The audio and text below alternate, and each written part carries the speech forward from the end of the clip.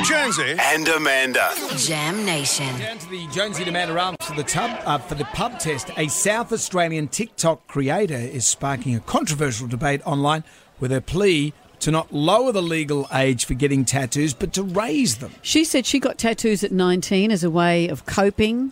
She said that she was having mood swings and she doesn't now like her heavily inked appearance. So she's now in her late 20s and is trying to have them all removed. We know from insurance purposes you have to be 25 before your brain is considered fully formed. At the moment, it is 18. She's hoping that she says that the legal age for getting a tattoo should be 21. So at least you've slightly thought about it a bit more. There is some merit in that. I almost got a tattoo at 18. I was ready to go. I was sitting in the parlour, had my little design ready to go, and the guy said, "That's all well and good, mate. That's a great tattoo you've drawn there, but I can't fit you in today. I can't fit you in for the next 3 weeks. Come back then, make an appointment." And by then you changed your mind. Then I lost interest. A friend of mine says to her children, that's what your pencil case is for. Just draw on your pencil case. When they're at school, everyone draws their tattoos. And you think, is that how you want to be defined when you're 40? Do you know that at 18?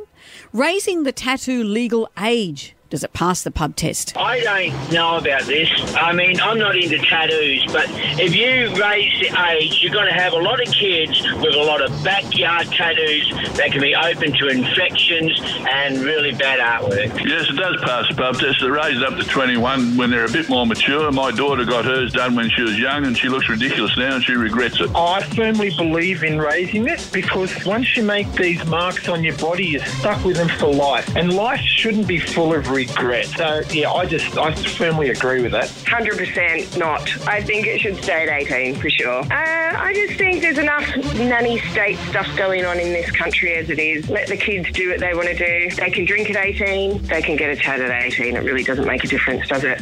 No regrets or no ragrets.